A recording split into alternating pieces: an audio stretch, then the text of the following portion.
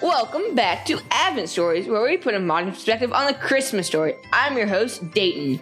Today, I'll be interviewing the angel that was very important during the time of Jesus' birth. Hello, Angel. How are you? I'm good. Hey, can we get started with these questions? I'm supposed to deliver a message for God in a couple of minutes. Sure thing. The first question. Would you like to tell me about the scene in the manger after Jesus' birth? Sure, when Jesus was born, the animals were gathered around the baby with Mary and Joseph. By any chance, do you know who else was in the stable?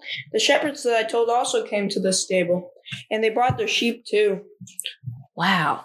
Did you think that it was an important job when God told you to do this? It was a huge responsibility for me. I mean, it isn't every day that God sends an angel to tell shepherds this. So yes, it was an important job. It felt really good being one of the angels to tell people about Jesus. That was super cool. Wow, I bet you it was. When the shepherds went to the stable, were you excited? Yes, they were doing exactly what God told me to say, and we're off to spread the good news. Another question for you. Were the shepherds scared when you told them about the Savior that was being born? Yes, they were. They stuttered and hid their eyes, probably from my bright light. But as I told them about Jesus, they rejoiced and worshiped God. The sheep just kept on making very loud noises. Maybe they were praising God too.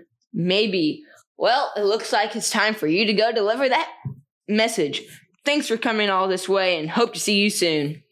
Yes, thank you for having me. Maybe I can deliver a message from God to you one day. Bye. Maybe. Well, bye. That was nice talking to you. Oh, and Merry Christmas to you. Merry Christmas.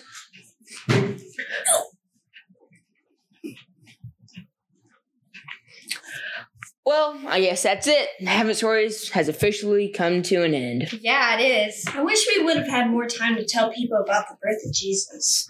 I know, right? Wait, I might have an idea. You do?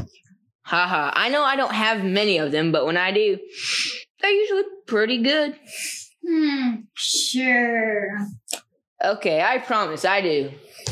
Okay, so what's this big brain idea of yours? Okay, hear me out. The podcast might be over, but that doesn't mean that we stop sharing the good news. The good news of Jesus. That's right, but we're going to need all of our listeners' help. We need you. You could be the reason that someone changes their belief and earns a spot at the right hand of God and have eternal life with Him. But it won't happen if you don't tell them.